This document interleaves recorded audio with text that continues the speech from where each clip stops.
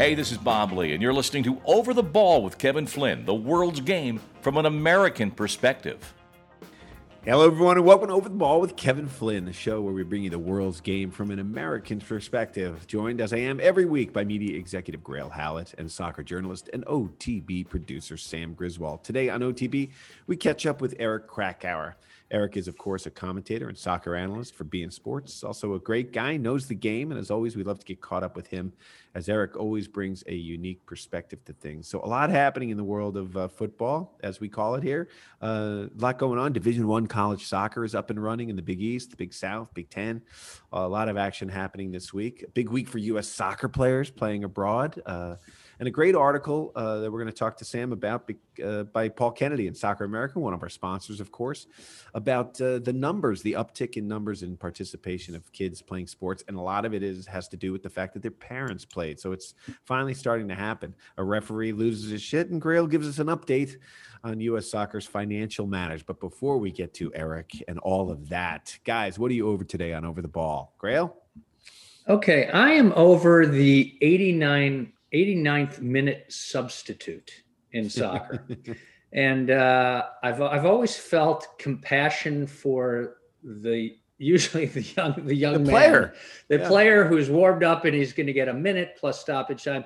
But I'm more over the assistant coach who's actually giving that player instructions for what he's going to be doing over the next 90 seconds. And I'm like, other than going out there and, either having a heart attack yourself or crippling someone, there isn't a lot that's going to transpire. So do we need to give chapter and verse on what your role is over the next 90 seconds to 3 minutes or whatever? Well, obviously, a lot of these coaches want to get the feel of going in and getting in front of the players. But that, to me, that was always embarrassing. More embarrassing than soccer, because you can kind of hide a little bit, was basketball. I remember, you get substituted in the last 30 seconds. It's like, oh, come on, man. They would empty the bench in college, right? Yeah. And what's embarrassing, the way you look at the players, the look on the player's face when they're getting substituted at the 89th minute, it's always like, yeah, I'm getting paid well. I'm training all week. Yeah, fine. Yep. Well, yep. You got me. You got me, coach. The thing that reminded me was in the Wolves-Man City match, there was an American kid, and I'm just blanking on his name. Sam, you may remember his name, who came on, highly touted American player, came on in like the 89th minute. And I was like, what service does this Well, provide? that happens, though. That happens a lot. So there must be, you get used to getting in and I know. Getting your yayas out a little bit. Sam, what are you over today on Over the Ball? Yeah, so I've been over this before, but I'm just really over like mediocre penalty kicks that are being given. And what I mean by that are when a player is, going like away from the goal at the very edge of the box and maybe gets clipped. And that is somehow the same thing as, a guy getting tackled when he's about to score. But I've been over that before, so I know that doesn't really count. So I'm going to offer part of a solution this week, and I'm curious to get your guys' take. So my solution is, why doesn't soccer do what basketball and hockey do, to the point where the player that is fouled has to take the ensuing free kick or penalty kick? The reason I think this will change things is because it will devalue the penalty kick somewhat, because you can't just always have your best taker take it. So they will not be scored as frequently.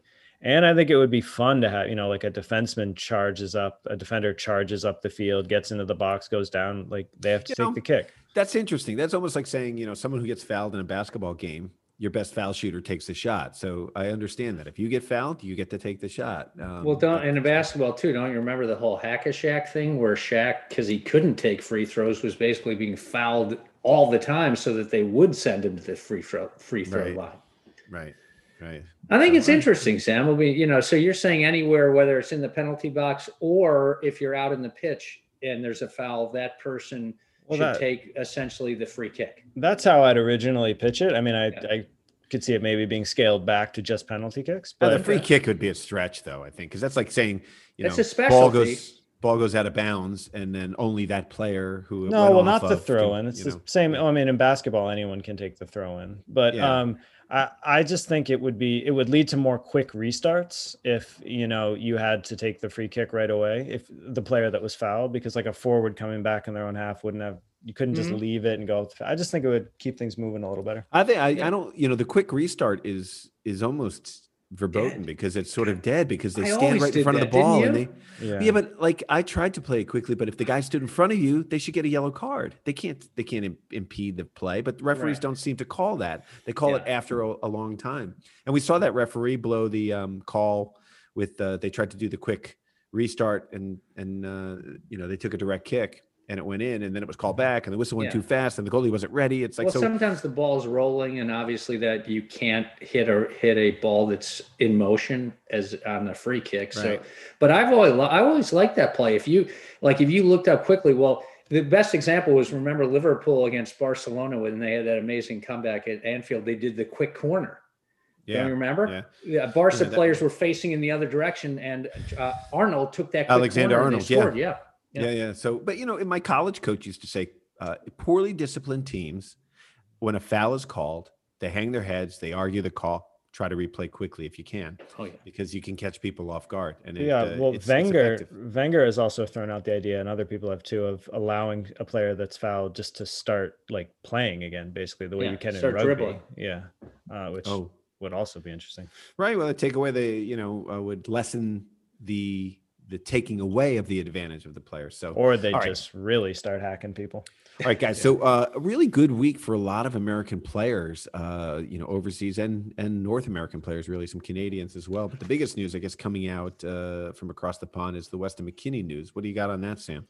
Yeah, so McKennie has officialized his move to Juventus. So they had the option, basically. They had him on loan technically at the beginning of this season with an option to buy for 18.5 million euro. But Juve have already decided to pick up that option. The payments are going to be over the next 3 years. There could be an additional 6.5 million going to Schalke, depending on certain milestones.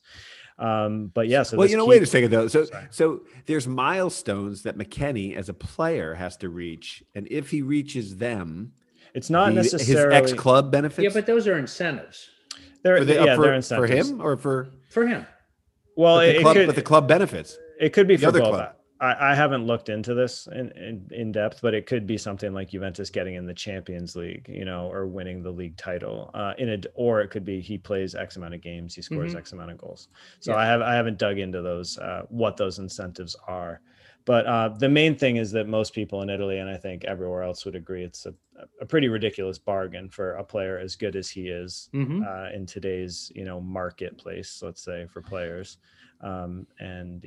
And he's essentially on, he's set through 2025, right? Yep, 2025. Yeah. Well, I think there's still that misconception about American players where, people will say, okay, we'll test it out, but they don't actually go with the contract there. So, but he's doing well. You've been following him all along, Sam. So, he's really progressed well. Has that surprised you, his level of play?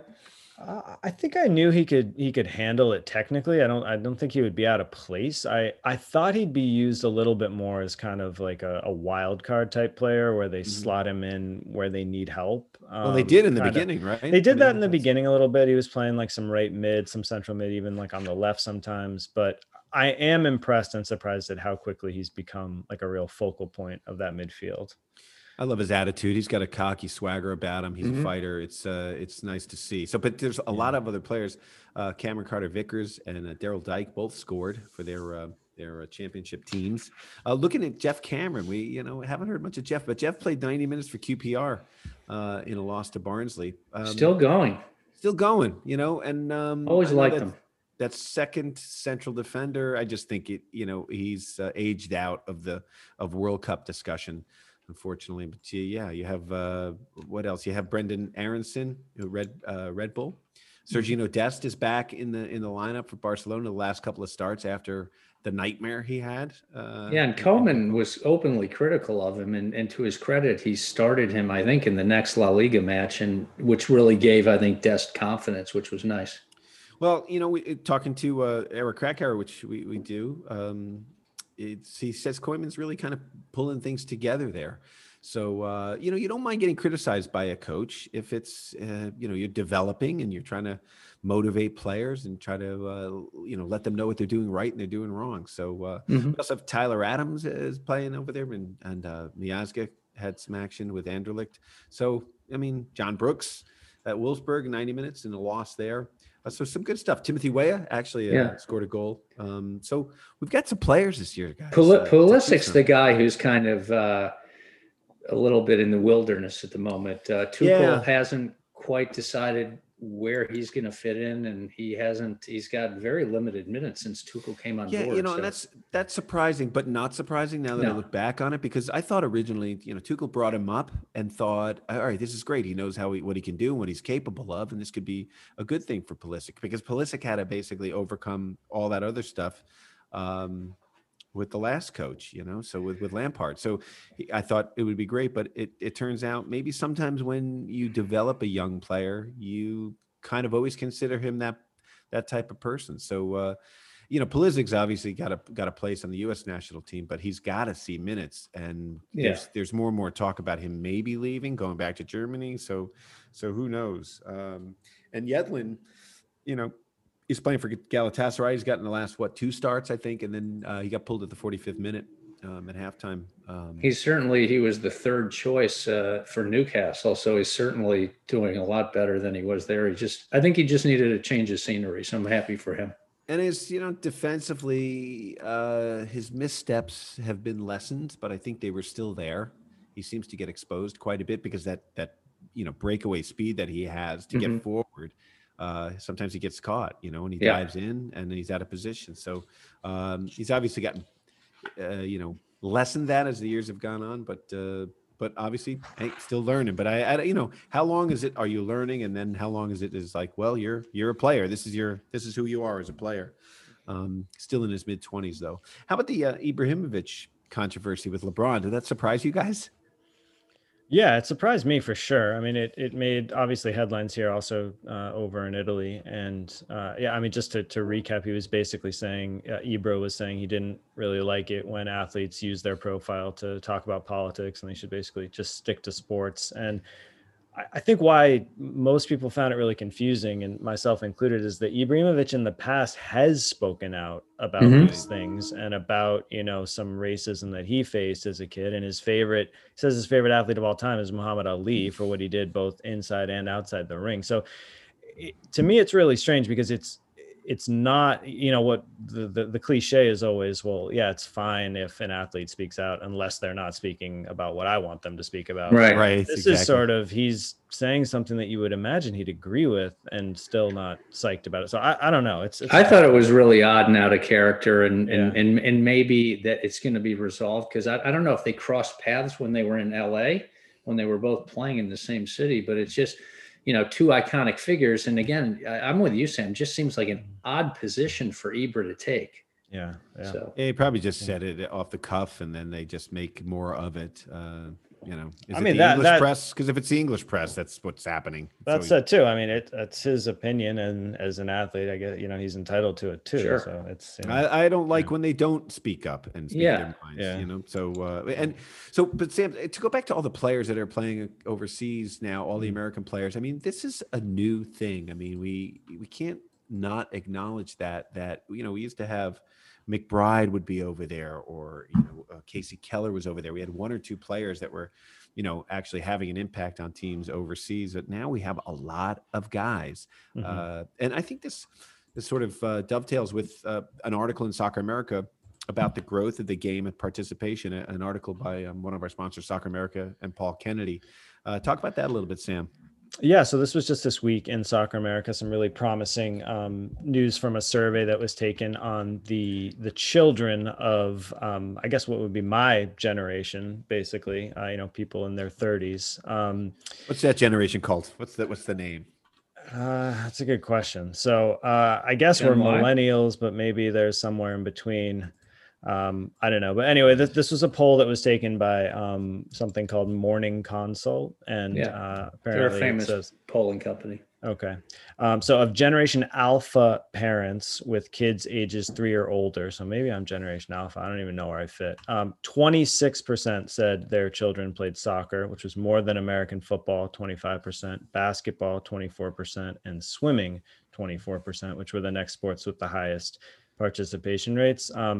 Almost as cool, I think, is that the same parents said 23% of their children were soccer fans or frequent soccer viewers, which was a higher percentage than any other sport except the NFL, which was 27%. And for contrast, soccer ranked 5th in viewing of Generation Z kids, and those are kids born between 97 and 2012. So I feel like this is kind of what we've been waiting for a long time. Yeah. Where, an entire generation is sort of born into a real soccer culture here.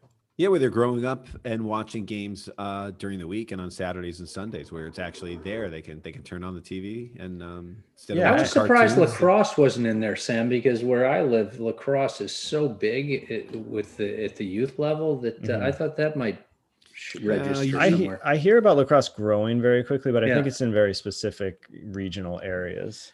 Yeah, your elitist areas there, Grayle. No, it's a fully national sport. I mean, when Princeton's coach went out to Denver and built that whole Denver University team, lacrosse basically moved west. And it's, it always was a prep school Northeast sport traditionally, but it's actually like a fully national sport now. And soccer was that for a long time. I know, before my time, actually, they used to talk about private schools or maybe Catholic schools in St. Louis were the big powerhouses. So, Grayle, so some interesting financial news with U.S. soccer. We were following it last week. You have some follow-up information for us for this week? Yeah, I'll put on my, what do you call it, Flinny, my green visor? What do you do the whole accounting You start crunching numbers? Yeah, exactly. The number two I fall pencil. asleep. The number two pencil. No, I'll top line it. U.S. soccer, we knew that they were suffering financially. They're looking at an operating deficit of around $39 million for fiscal year 2021, which ends, I believe, at the end of March of this year, and then the new fiscal year starts on April 1st. And they had, with the games being pushed back, they took on, the friendly, all the matches that the U.S. men's national team and women's team do. They got pushed back because of COVID, and so those are added expenses that are coming up into the new. Into the new fiscal. But the good news is, so they only played 12 matches combined between the U.S. men's national team and U.S. women's national team in this last fiscal year, but they're looking at playing 24 matches for the men's and 20 for the women in this upcoming fiscal. So there are going to be a lot more games, again, provided COVID works out okay, provided states like Texas and Mississippi don't decide to not wear masks. I know, we do have to make that point because that will affect everything. So it's got, we knew it wasn't a pretty picture, but I think with all these matches that are coming up, the only thing is with the Olympics, they can't recoup any revenue because it's not like a World Cup. Right. That's generating revenue. So, but what did you say? 32 million in the scope of things doesn't seem like a ton of money. The other thing related that I had to mention, because it's so bizarre. And if you haven't seen the video of this guy, there's a guy named Seth John, Jahn, who's a member of the U.S. Soccer's Athletes Council. And they had their annual meeting last weekend. And this guy went off on this I'll just call it a racist tangent, where he was basically saying that police brutality was really not as big a deal as people made it out to be. And then he was also equivocating about slavery and somehow saying that slavery has existed in all sorts of countries. Anyway, Seth is no longer a member of the Athletes Council. How old is he? Like 90 or something? He's a young guy. He's in his 30s. He's totally tatted up. He fits a profile that I will not get into. How did he get the gig, man? It didn't surprise me, given some of his other utterances over the past 6 months to a year. But anyway, that's ridiculous. Anyway, catch the video. You can go. I actually saw it on Soccer America, and they moved very quickly to basically say thanks, but we don't need your services anymore. Well, it's amazing because I've had enough of this cancel culture with people getting so offended at the slightest slight. But then you hear something like that, and you're like, oh my God, that's why we cancel things, because people are still morons. Basic facts are disputed, and also he did have a beef with the fact that they've repealed that law which said that you had to stand at national team games. The players had to stand, and they repealed that, and he had a beef with that because it was not patriotic and it was blah, blah, blah. So that was another all this false patriotism they wear on their yeah. sleeves. Yeah. Plus, you got to say, like, half the players on the pitch aren't from the United States. So it's like, wow. I don't know. It's endless. So, yes. U.S. men's Olympic team head coach Jason Kreis calls up 31 players from the under 23s for a training camp in Mexico ahead of the March 18th qualifier against Costa Rica. And Atlanta FC, wow, this is interesting, refuses to release 3 of its players who are selected. That's unfortunate. That is unfortunate. It's kind of like our team is more important than the national team, and they do have the right to not release players. So, well, that's going to piss off a lot of people. Klinsmann didn't let a couple of his guys go, Allison and Firmino, I know, Klopp. and then Klopp. Klopp. I mean, yeah, and then you always somehow get it back to Klinsmann. I know. Well, maybe I'm getting my Germans mixed up. Oh my God! It's to be held. So some MLS news. Thierry Henry resigns as head coach of Montreal, but apparently, and I don't blame him, man.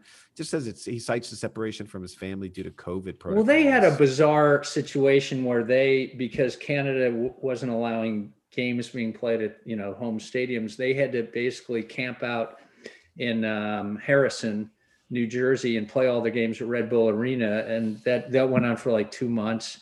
And now they're looking at having to do the same thing for this year. So I just think he said, I miss my family too much, but you wonder if he'll get another shot because he only did this for a year. He had like an 8-13-2 record. He only lasted 3 months as the head coach at Monaco, and then moved on. And, you just wonder if he gets another shot, if he wants one over in Europe. Or he goes back to coaching with Martinez, maybe. Yeah. So, yeah. So some Barcelona news. I'm not going to get into it because we get into it with John Krakauer in our interview. Eric. Next.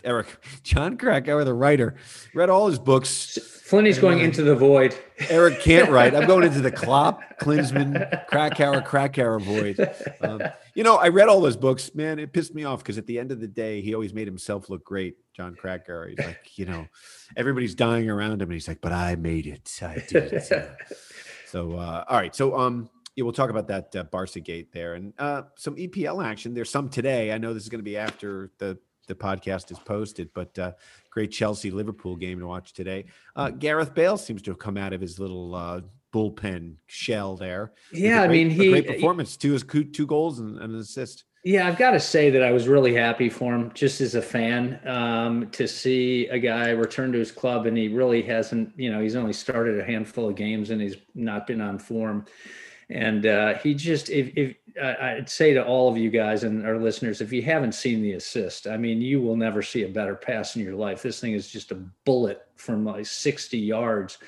And then 2 nice goals. And the thing is, Mourinho opened it up for Spurs. And I'm thinking, oh my goodness, will he come to his senses and let this be what they can do? Because they had, Bale, Absolutely. they had Bale and Son and Kane up top, and they were very dynamic. So all 3 of those guys. I think that they almost match up with the Liverpool front 3, even though they're in a bit of a funk. But that is quite a front 3 that you got. So open it up. Yeah, we don't know if that's the glimmer of like Bale and then he disappears again, but I'm hoping that he can regain some of his form because no more parking the bus, Mourinho, and your boys over at Chelsea, man, with Tuchel there. Looks like he's doing that. Well, yeah, the Man United Chelsea match last weekend. We had talked about me saying I hated when commentators would call something fascinating. The commentators couldn't even call this fascinating because it was nothing approaching. It was just boring. Like 1,000 square passes in the match. That's what it was. Like, it just drove me crazy. We love this game. It can be incredibly exciting, but there can at times it can be pretty mundane. That's why I think Liverpool Chelsea is going to be like a 1-1 tactical draw where nobody takes a lot of chances. Oh, you think a tie? You going for a tie? I think a low scoring tie. Yeah. I think 2-1 Liverpool. That's my prediction. So all right, we'll know by the time this thing airs. All right. So let's wrap up this segment and get John/Eric Krakauer on the show. I'm going to call him Eric Klopp, Klinsmann, John Krakauer. He's a friend of ours. We've played with him for years. He's a good player. And, man, he's really a bright, shining new star in the broadcast world. And as you know, on Over the Ball, we always talk about the need for an American voices in the game, and Eric brings a unique one. So coming up, our interview with Eric Krakauer. You're listening to Over the Ball. Over the Ball is brought to you by Soccer America. Go to socceramerica.com/join and sign up for the Soccer America Pro membership. It's just $4.90 a month or $49 a year. And by Ticket IQ, the simplest and cheapest way to buy tickets. Go to ticketiq.com, and when it asks for the promo code, punch in OTB10 for $10 off of your purchase. Can't lose. All right, joining us now on Over the Ball, he is a friend of the show, the former Manhattan kicker. That's got to be one of his top line accolades there, playing with Grayle in the midfield. That you got to see a therapist after you play with Grayle in the midfield. He's a commentator and analyst for beIN Sports, does a great job. Eric Krakauer, welcome back to Over the Ball, pal. How are you? Thanks. Great to be back. That's the way I introduced myself to women when I was single. I am a Manhattan kicker. It got me a really long way. Yeah, at the dive bar where everybody used to meet up. That was about it, I would imagine. Crack, I usually say I'm a recovering Manhattan kicker. Well, yeah, we all are. Yeah. Well, look, this is a big part of our lives. We leave, you finish college, you go into the city or, wherever you are, you start to find the guys to play a little soccer. They become your sort of support system and your buddies. You watch games with them. You have a burger and a beer after the kick arounds during the middle of the week. So it's a big part of your 20s and 30s, and then hopefully into your 40s. And then you got to stop playing. So, Eric, my question to you is, you have a baby now, a beautiful little baby. And how has that affected playing ball? Is it so is the wifey let you go or what? Yeah, well, not as much as the pandemic, I'll tell you that. Right. I mean, she was an obstacle in terms of my daughter was an obstacle in terms of going to play soccer because I couldn't leave my fiance Adriana by herself, for long periods of time. But then the pandemic hit, and it's a completely different story. But I was just thinking, as you were talking about, after college, hanging out with your soccer player friends, going for a burger, going for a beer. That seems so foreign to me now, doesn't it? Yeah. Because of this past year. But even after living for a number of years in New York City and knowing you and playing with Grayle, coming to Miami, that part never really translated fully to new Miami life because it's something that becomes ingrained or became ingrained in my New York life. So that was a transition in itself, and I do miss that lifestyle, if you will. Mm-hmm. Yeah, they're some of your better friends, and I think that the hard part is you go to a new place and you're a little older and you have a baby. Suddenly you're a liability, Crack. You got to go home. But it's some good stuff. And the other thing is, people say, because I'm not playing much anymore, and Grayle's falling apart as we speak. What I miss more than anything is talking soccer after the game, and I think one of the things I like about the way you broadcast is that there's that feel where you're talking to your buddies and you're talking about the game. So it's do you try to recreate that when when you're on beIN Sports? Well, it's interesting that you asked that. I've moved recently, as you guys know. I started as a color commentator at beIN, and I moved to play-by-play. Which I prefer to do because you have more control over the conversation, if you will. And one of the things that I've tried to do, and I think a lot of commentators do this, is you steal from the commentators that you look up to. And I've been very fortunate that I've worked and continue to work with some very talented play-by-play announcers. Phil Shane, who's a Hall of Famer, Andres Cordero. I used to work with Kevin Egan, who's now with Atlanta United. So I take bits and pieces, but I've also taken on parts of the Spanish commentating, the Spanish commentators that we have at beIN, very talented guys. And, as you guys know, because you're all football people, very different styles. And I try to make my own. And part of that has been, how do I connect a little bit more with my audience without speaking directly to them? And without losing the formality of what I do, and without escaping the parameters of what is acceptable, I try to connect as much as I can, whether that's with narratives or even sometimes asking them questions or saying, "Well, you be the judge of that, decision at home," things like that. Right. Yeah, it's interesting, Eric, because I was going to ask you this question. You almost just fully answered it. But, we talk a lot about what American soccer should sound like on TV. And obviously we mainly just borrow the English from the English model, as we do like in a lot of things with soccer. But I'm curious because your background is also in Portuguese. You have much more, much broader sort of inspiration. And it's a funny balance trying to create what it should sound like. Do you have a sense of like a goal that you're going for? Yes. I want to sound like I know what I'm talking about. No, that's going to be a stretch, dude. That'll be a stretch. No, but Sam, I ask myself that question all the time, and I'm certainly not alone. I think a lot of commentators do, especially in this country. I think one of the benefits of being an American commentator is that I'm not limited by the strictures of the English school of commentating, right? So I don't have to do the Martin Tyler. I don't have to do the John Champion. I have more wiggle room. Having said that, Twitter can be a cesspool, and I often get criticized for my way of calling this or the way that I interpreted a play, or for not being traditional enough or not being exciting enough. So there are people out there that expect a particular brand of commentating, and you're never going to fit into what it is that they perceive is the right way. But I do think that one of the great benefits of being a commentator in this country is that you do have more room to experiment and to find exactly what you want your voice to be.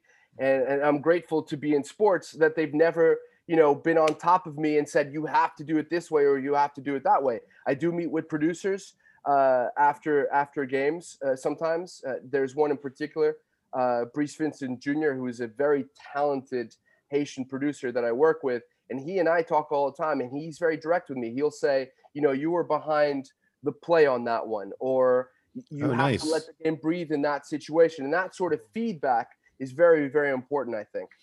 Yeah, I would say that with comedy, even when I used to come off stage and other comics, once you go on the road and you're headlining and things, you come off stage and you don't know what went right, what went wrong. You just kind of say, oh, thank you. But when it used to be other comedians watching you, they'd give you some feedback. And that's one thing I think that was lacking sometimes. See, when I did the 94 World Cup, thank God there was no Twitter, because, you would have I was trying to put humor into the broadcast as well and to cover it. And I remember I went to Universal Studios afterwards, and everybody there had been watching the game. So they all knew who I was. And the English guys were like, oh, there he is. Didn't like what he was doing. I'm like, oh, guys, you guys don't get it. But I think the reason I would say with comedy is I used to watch certain comics that I loved, and I would try to emulate them.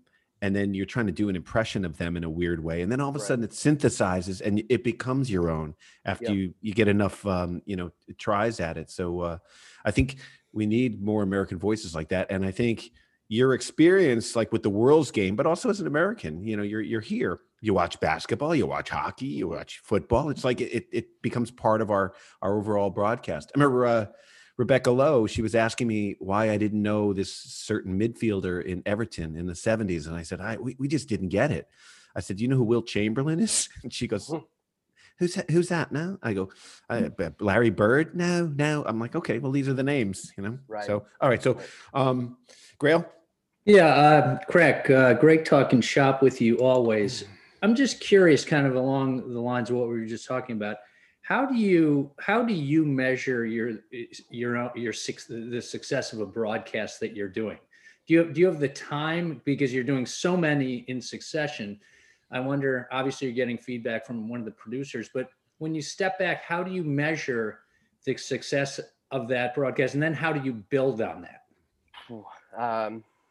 Look, I think that anybody who wants to do something well has to be his own or her own biggest critic. And so what I often do is I listen back to my calls, and it makes me cringe sometimes, because we all hate to listen to our own voices. So you listen to a 90-minute broadcast, and what I do is I pick out points that, I spoke too much there, and that made me follow the play a little bit late. So I need to be careful when I come in and bring in narratives that are outside of the field of play. So I think it happens initially. It has to happen with me at home. but I also tend to listen sometimes to what other people say. And look, one thing that I was told very early on into my still burgeoning career, I'm still very early in the early stages of my career, is don't pay attention to the outside comments. Don't go to Twitter. Don't listen to what people are saying about you. Stick to the people who are within the profession. Stick to your producers. Those are the most important people. And then, of course, work at your craft, which I do all the time. But I think just to add something to that answer, I think I knew I was doing better and better when I started getting feedback from people in our profession outside of beIN Sports. So when people from Fox or somebody from ESPN would reach out to me and say, I really like the way you called that game. I actually just recently got an email from a commentator from an MLS club who said, really enjoyed your call, loved your goal call. You were in the moment, excellent stuff. And so that's nice. That's first of all, very nice for that commentator to just come out and take the time to send me an email. But that's the kind of thing that really injects confidence into my commentary and just into my analysis as a whole. That's nice to hear, especially from other professionals, because, there's been Twitter will kill you sometimes. They're just people pumping things out there and they don't necessarily know the game so much. I mean, I've sat through some MLS games and I've talked about this with the guys, people yelling out some things that are like just absurd. Like they don't know the game. They're new fans and we love them. We want them to be part of it. But I guess you don't want to hear from them in the echo chamber there with the minutia of your broadcast. Sam? Yeah, and first, just on that too, there's just so many different ways to call a game. Like we've talked about before, everyone thinks the English do it perfectly, but I mean, all you have to do is turn on a Spanish broadcast of a game, even if you don't understand the language, to know that they're talking a lot more and a lot more animatedly. So sticking with craft, we talk a lot about our sort of disappointment in sometimes how the MLS and college soccer is broadcast here, and the fact that they don't really build any narrative into it. They don't tell a lot of the stories. Often the coverage starts at like 6:59 p.m. and the game starts at 7. And I'm curious how you go about doing that for these leagues that you cover, like in Turkey, for example, where I assuming you don't speak the language and you don't have. I never assume that with Crack, man. He's like Jeff 007, man. You never know where he's going to wind up. The crazy Turk of the kickers. But in a city you've likely never been to, and it can't be easy.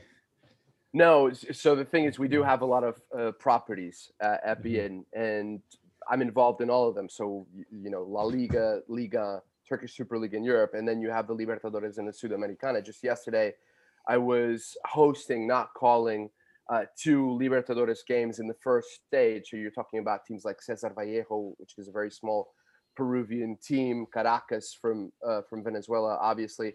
Teams like that where you really have to do, especially with Cesar Vallejo, you really have to do your research. So, I'm consumed by this game. I always have been. Anybody who knows me knows that,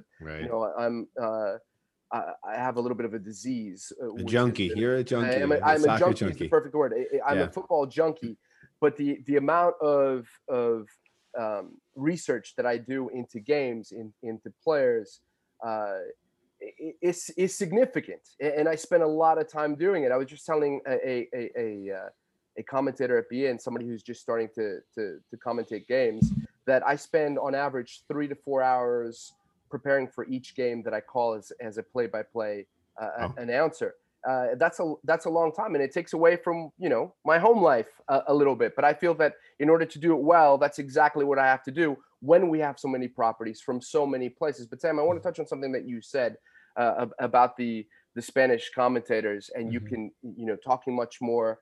One of the things that has always stuck with me is that even if you don't understand Spanish, you listen to a game on a Spanish network, and there is a passion about the way they narrate the game that sometimes I find is absent from English commentary. So that has actually been one of the key ingredients that I have tried to include in my commentary. And I think you hear that with my goal calls, because I'm genuinely, it's not artificial, right? It's not contrived. That's genuinely how I feel about the goals. And at the beginning of my play-by-play career, I was a little bit embarrassed that sometimes I'd lose my voice in the moment. But then I realized maybe those are the best goal calls, because it has a way it has a way of showing people that I am very immersed in what it is that I'm doing, right? I'm passionate about what I'm doing. I'm feeling the game as opposed to just going through the motions. Well, you're in the moment, which is like, that's a great, even not even to say an actor, but an actors are not acting. They're believing, they're in the moment. So, Sam? Well, I'll just follow up on that. I think Grayle had a question, but I completely agree. And even when you watch a Champions League game on, TUDN, if I'm saying that right, just the fact that between the two of you, Grayle and I are sounding like morons. We can barely speak English. I totally agree. And, because even just the fact that there's a reporter there on the sideline, on the field before the game. And, I don't understand everything he's saying, but it shows the investment that's there. And it's just good to see. Sorry, Grayle. But even to go back to the English game, like when I was at one of the cups in France, and we would interview English people on the streets, it was very sedate and very measured, cultural. And then you'd interview an American, they'd be like, "Hey, what's up? How's it going? It's awesome here." And that should come across in our culture with our broadcasts. So Crack is leading the way. Grayle? So, Crack, we've got a big election coming up on Sunday. I don't want to get too knee deep into Barca-gate and everything that's swirling around that club and has this is right in Crack's wheelhouse. In any case, we'd love to hear your thoughts about that, and also just kind of elections in general and what they lead to, because the Barca situation is so unique because of the fan base and the fact that they're the owners and stuff. So anything you can lend to that would be helpful. Oh, because we haven't been talking about elections enough this past year, have we? Is it strange that I start to shake when I hear the word election? Rigged. Yes.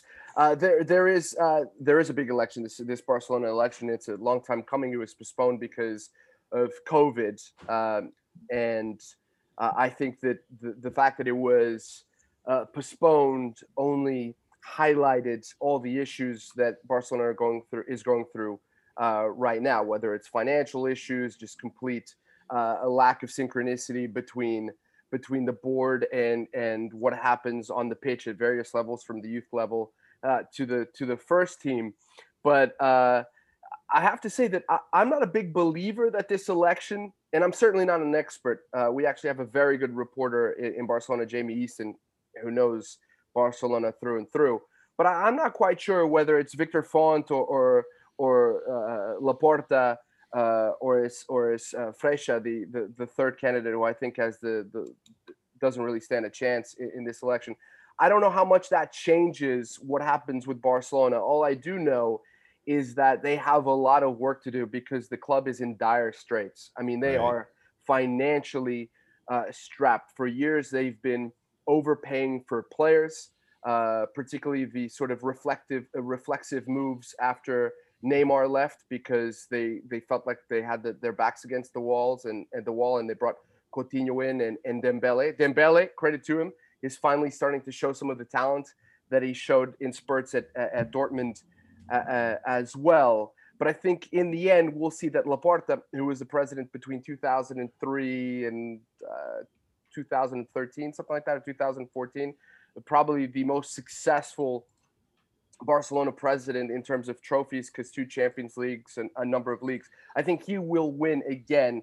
And rumor has it, or reports are, that he has a big financial backing. So that is good news. And I think he's the favorite exactly because of his past record and his relationship with Messi. And another point to make about Messi, Laporta, right, is that he was the guy who chose not to go with Mourinho and actually promoted Guardiola from the B side. I think it's not often that you can actually draw a straight line between the front office and the what's happening on the field, but it seems like with Barca, you can. Do you think it's part of like not getting rid of players that are still in their prime, but you got to move them and keep things fresh? And it sounds like they felt like a lot of the players were sort of sedentary and sort of just chilling out. I mean, it's nice to play with 10 players that are at Barca's level. You don't want to go anywhere, but it seems like they said a lot of the players got really sort of sedate in their ways. Well, players are aging as well, and they've got these enormous contracts. I mean, they're earning more money than they would ever earn anywhere else. You look at Gerard Piqué, who I still think is probably the top defender at Barcelona. I know he gets a lot of stick. Sergio Busquets, who maybe reinvented his position when he was at his very best, but he is losing some mobility. He was never the most mobile player to begin with. But I think part of it has to do with the fact that it was always going to be difficult to deal with the anticlimax after what was the apex of the greatest footballing performance we've ever seen in football history, from the Barcelona that had the likes of Thierry Henry, that had, obviously we don't need to mention Messi, but you had the Eto'os, you had Deco, you have Xavi Hernandez, Iniesta. Everything after that was going to taste of anticlimax. So they had to deal with that. They couldn't just let go of these players, because these players are a part of the fabric, not only of that team, but of the club.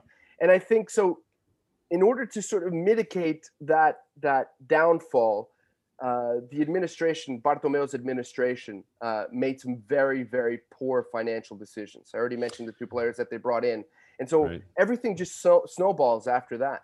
What do you think about the Messi watch? What's your ear to the ground? What do you think is going to happen there?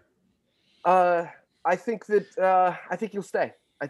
I was a big believer that he would stay, even after this dispute with Bartomeu. Now we know that he was basically being held prisoner by the club. Well, not necessarily. I mean, he was getting paid handsomely, and his contract hadn't run out yet. But there had been this agreement between Bartomeu and Messi that if Messi wanted to leave, that the president would let him go. But Bartomeu, who was arrested a few days ago, didn't want to be the president, didn't want to be known. His legacy, didn't want his legacy to be the president who allowed Messi to walk out the door. And even though Messi was upset about that, I think in the long run, Messi will be happy with it, because right now, I think we are seeing Barcelona in the ascendancy. I think Ronald Koeman has done a very good job. Eric Garcia today from Manchester City agreed to move to Barcelona for free in the summer. So there is a rebuild happening right now with quality players that I think will put Barcelona in competitive footing over the next 2 seasons. And I think that will keep Messi at Camp Nou. You know, it's interesting with the level of corruption that happens in our game, that I was talking to the guys about this before you got on. But basically, it doesn't seem like, with the level of corruption, that this, it's almost like a PR scam, just a misappropriation of funds. The PR is going to take on your enemies, which is not right, but it doesn't seem like it rises to the level of an arrest. Why does it get to that level, do you think? Well, it's interesting because, from my understanding, PricewaterhouseCoopers did a whole deep dive into the financial mismanagement and what happened there with the hiring of this social media firm. Right. And they found no financial wrongdoing. That doesn't mean that what they did was ethical, trying to malign players in order to gain political capital at the club. It obviously did not work. I don't know how they ever thought they were going to get away with it. But from talking to Jamie Easton, the reporter that I talked about a second ago, it just doesn't seem like there is a criminal case there.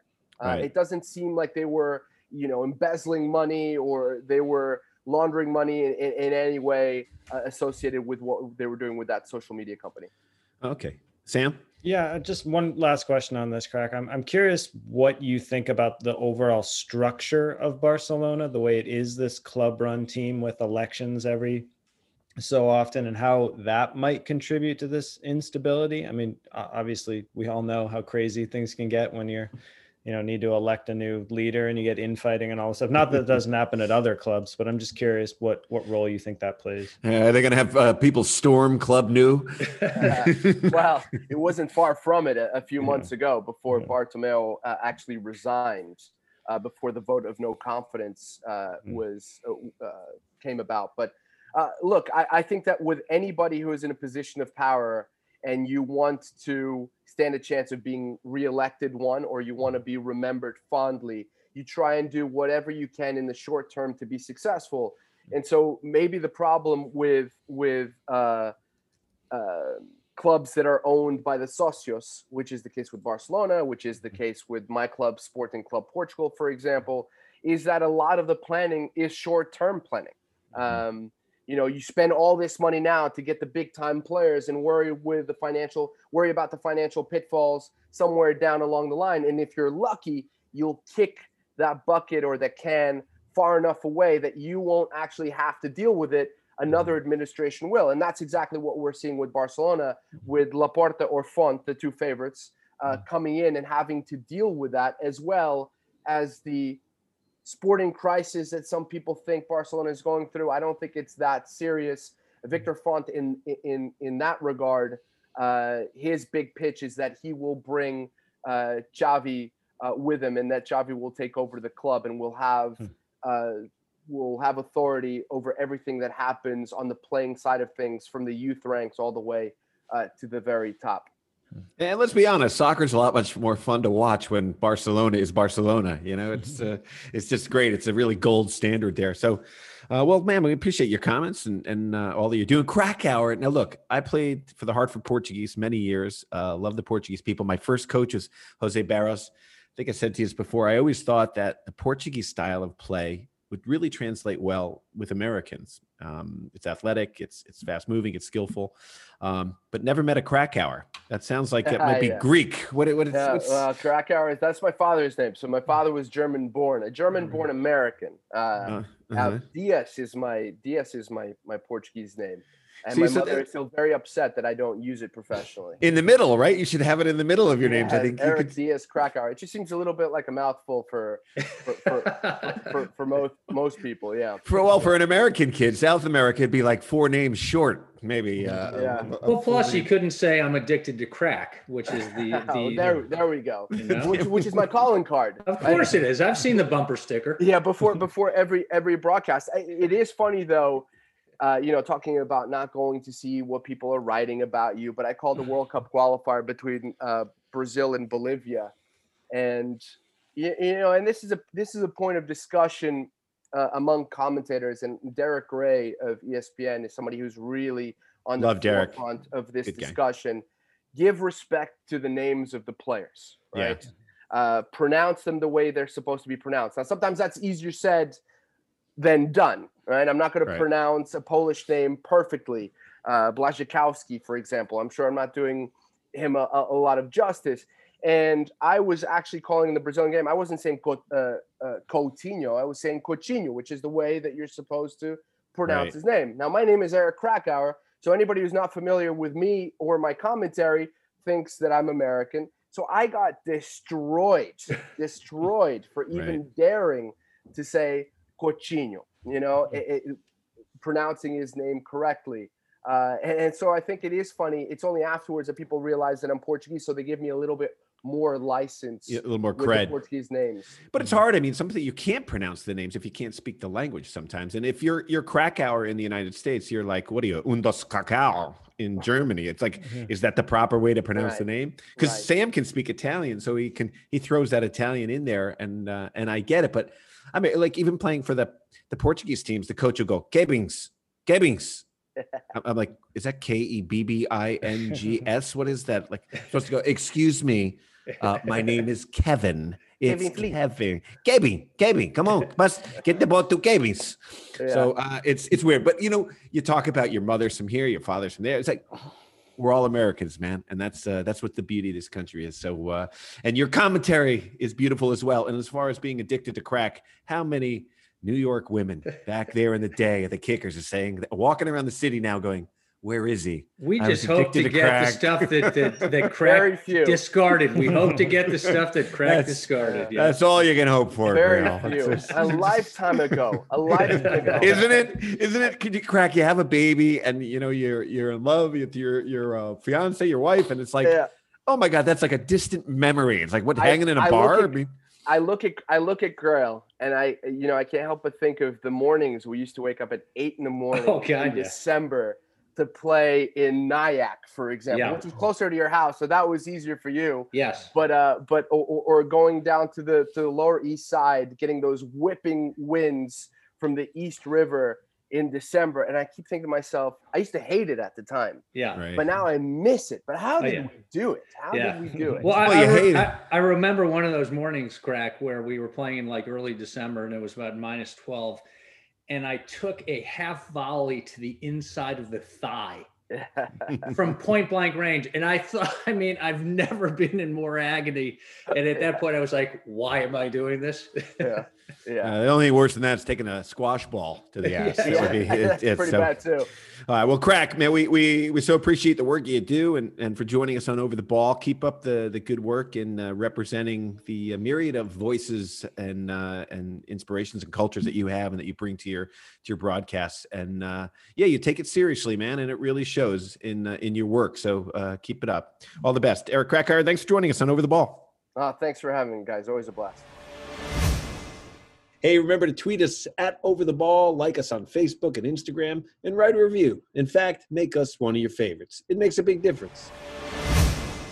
All right, always great getting caught up with Eric, your old friend Grayle. You've known him a long time, but yeah, he's doing a great job. So it was. He was always a very real student of the game as a teammate. Yeah, and that comes across. You know, he loves it, and you know, it was funny because you have your passions and you follow it, and you know, he's not making any money doing it for years, and all of a sudden, all that knowledge gets to be put into your broadcast. So, and it sounds like he's really doing his work. 3 hours a game he puts in ahead of time to sort of, you know, figure stuff out. So it was not lost on me about pronouncing names, by the way.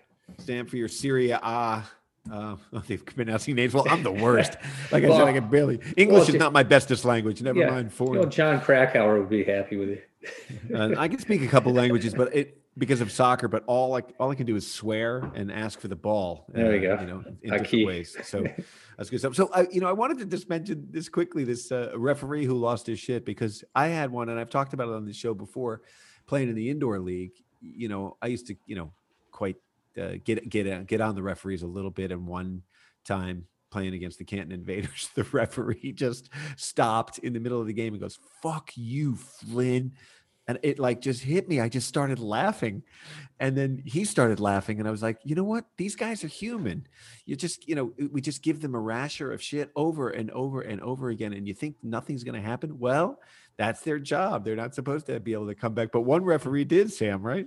Yeah, so this is an article in The Guardian from a couple of weeks ago by Max Rushton that I found really interesting. And it tells the story that a lot of people know by now already, but about a ref in an EFL match, which I think is the second level in England, who basically just lost it and kind of, you know, got into the face of a player and started yelling at him. And inevitably he got, you know, reprimanded for it afterwards. There's some physical contact, right? Yeah, there was a little, I think, you know, chest bumping. A lot of staring. Yeah, it was pretty intense. So anyway, the article though is interesting, and why I find it interesting is this guy says basically, you know, this is kind of the inevitable outcome, right, of the amount of abuse officials take, and that this shouldn't really be a surprise.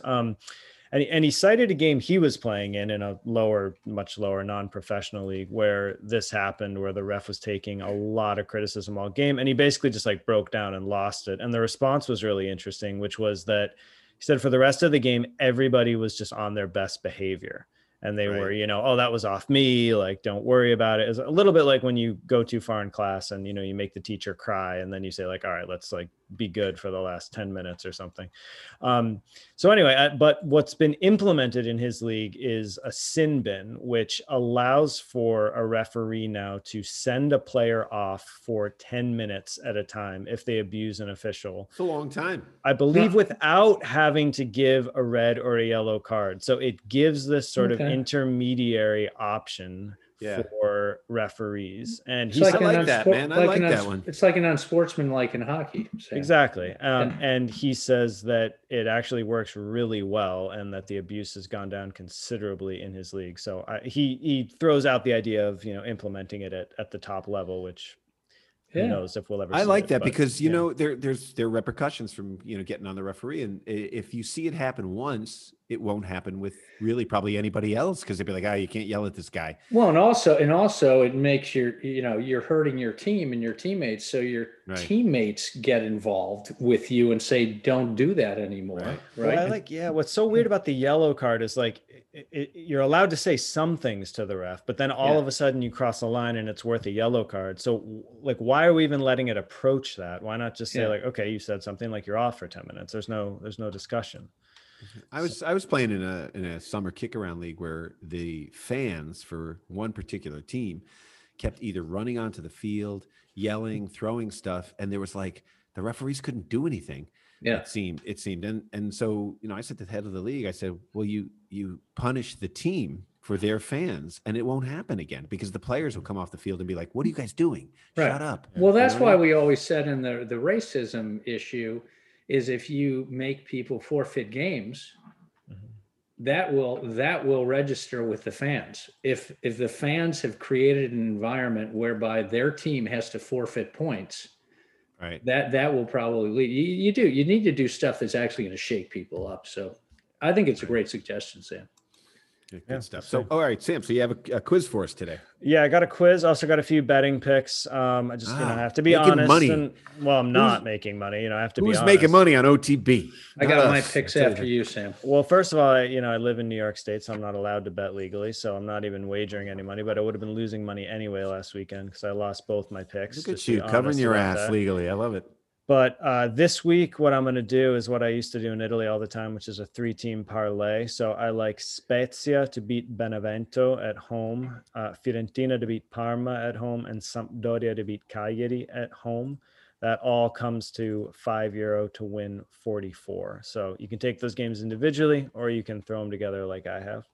Wow. Sam, can I do my picks? I understood about a third of that. Go ahead. All right. My quick picks, because we got Liverpool, Chelsea today. I'm going to say 1-1, kind of just a defensive, boring game. And then I like Man City 2-0 over Man United. Okay. That's on Sunday. Yeah. I think at least 2-0. Man City is just rolling, baby. Yeah.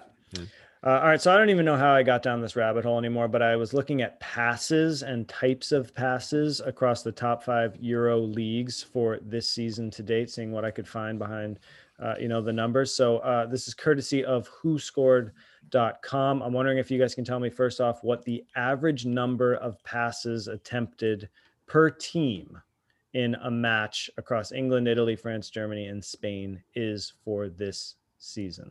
Per match, huh? So how many passes? I'm going to say 250. Okay. I'm going to say 187. Okay. It's actually 460.5. Whoa. I guess that makes sense though, right? Yeah. It's like, I was thinking per team. Was that was total? No, that's per team. Okay. 450. Yeah. Okay. All right. So trying to change and pad his answer. No. You should have thought back to what you said earlier, where Man United and Chelsea was 1,000 square balls, because that would have gotten you. That's true. So, which league has the highest average pass attempts per team per game of the 5, the big 5? I'm going to say Serie A. Let's say EPL. Okay, it is England at 474.6. It's the new EPL, Grayle, not your old EPL. Yeah. Which league has the lowest average pass attempts per team per game? The Manhattan Kickers. I'll say Bundesliga. Bundesliga, huh? That's a Serie A. It's actually Spain, La Liga, with 433. Now, I would have said that the highest average pass attempts would definitely have been in Spain. Would have been my answer, and it's actually the lowest, which is pretty interesting. So for comparison, so the average is 460.5, the high is 474.6, the low is 433. Where do you think MLS falls in that? Oh, I'd say I don't think there is much possession. Yeah, I'd say. Do you want a number, Sam, or just? I'd say below 380. I'm gonna go with 350. Okay, it's actually 446.3 from 2020, from the 2020 season. So that's lower than not giving them enough props. Exactly. It's lower than the European average, but certainly better than Spain is doing. It's funny because I think of more long ball in my head for some reason. So, it's perfect, because what is the average number of long balls attempted per team per game across Europe? And I don't know exactly what that means, whether that's over 15 yards or what, but 37. I'm going to go with 55. okay, close. 58.7. Okay. So which league has the highest average long balls attempted per team per game? You know where we should go immediately based on history, but as you pointed out, Flinny, History has changed. EPL is different now. Yeah. Um, Yeah, because there's no English players. I'm going to go Bundesliga. I know I got that wrong last time, but Bundesliga with long balls. Okay, Kevin? Yeah, serious. Wow. I'll say La Liga. Okay, you're right. Spain, which is surprising to me. 63.4 is the average in Well, because Spain. the other one was a surprise with La Liga as well. Yeah. Right? So which league has the lowest average long balls attempted per team per game? EPL. Yeah, I'll go with that. So that's actually Serie A at 55.1. Yeah, Sam Serie A on the board. I'm like So- 1 for 10. So where does MLS figure in that schematic? So 58.7 is the average, 63.4 is the high, 55.1 is the low. Where do you think MLS I think they're lands? around. I think they're somewhere between 55 and 60. I'd would say be 60. Yeah. Okay, 59.5. So Okay. just over the average, but not as much as in Spain. Yeah, well, we got to give them their props. There it is. Stuff. Yeah. So wait, I still got one more here. What is the average number of short passes attempted per game across Europe? Per team.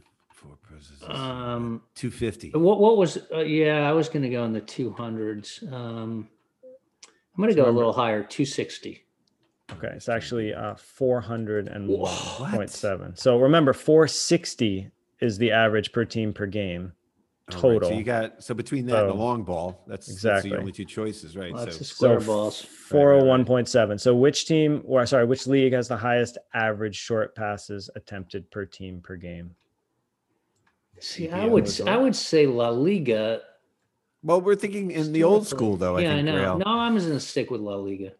I'd say I'm EPL. going to go with my gut. Okay, it's EPL. Yeah, it was surprising to me too. 417.7. So This is the thing, guys. I mean, the EPL, like we always make the jokes about the long ball because that's I all don't. the English. No, the English coaches over here, like just Right. knock it forward, get stuck in a mixer. Yeah. So when you look at the number, I'm not going to do this because you could go down a real rabbit hole. But what really helps out the EPL are that Liverpool, Chelsea, and Man City have just Higher. enormous numbers of the short passes, Mhm. Right. and then it evens out and falls off pretty precipitously. But so last question, or second to last, which league has the lowest average short passes attempted per team per game? La Liga would be. Oh yeah, right. Yeah, La Liga. Grayle? If we're I'll go with Syria. Okay, it is La Liga, which is again surprising. 369.6 per team per game. So MLS from 2020, what do you think the average attempted short passes per team per game is? 401.7 is the European average. yeah, so 390. I'm going to say right around the same. So 386.8. Look at me, man. So, I'm a math Yeah, genius. you're right on that. I It's think pretty Grayle good. just trying to draft off me. No, I was. I So know I said this is just this one year. I don't know if it's It that actually shows much of that a MLS takeaway, is but- fairly comparable. Yeah, and it shows I that mean- Spain, again, I think Spain only had one team in Barcelona that averaged over 600 pass attempts per Yeah. game, and then it falls off really fast. So I think Yeah. what it proves is I'm a D1 mathematician is what it proves, I think. Yeah, Man City would strike me as kind of fairly close to La Liga, right? You know what's interesting though, guys? Watching Liverpool play this past week, they played more long balls than they have in the past. Well, they've always played a lot of long balls from the wing backs. But always.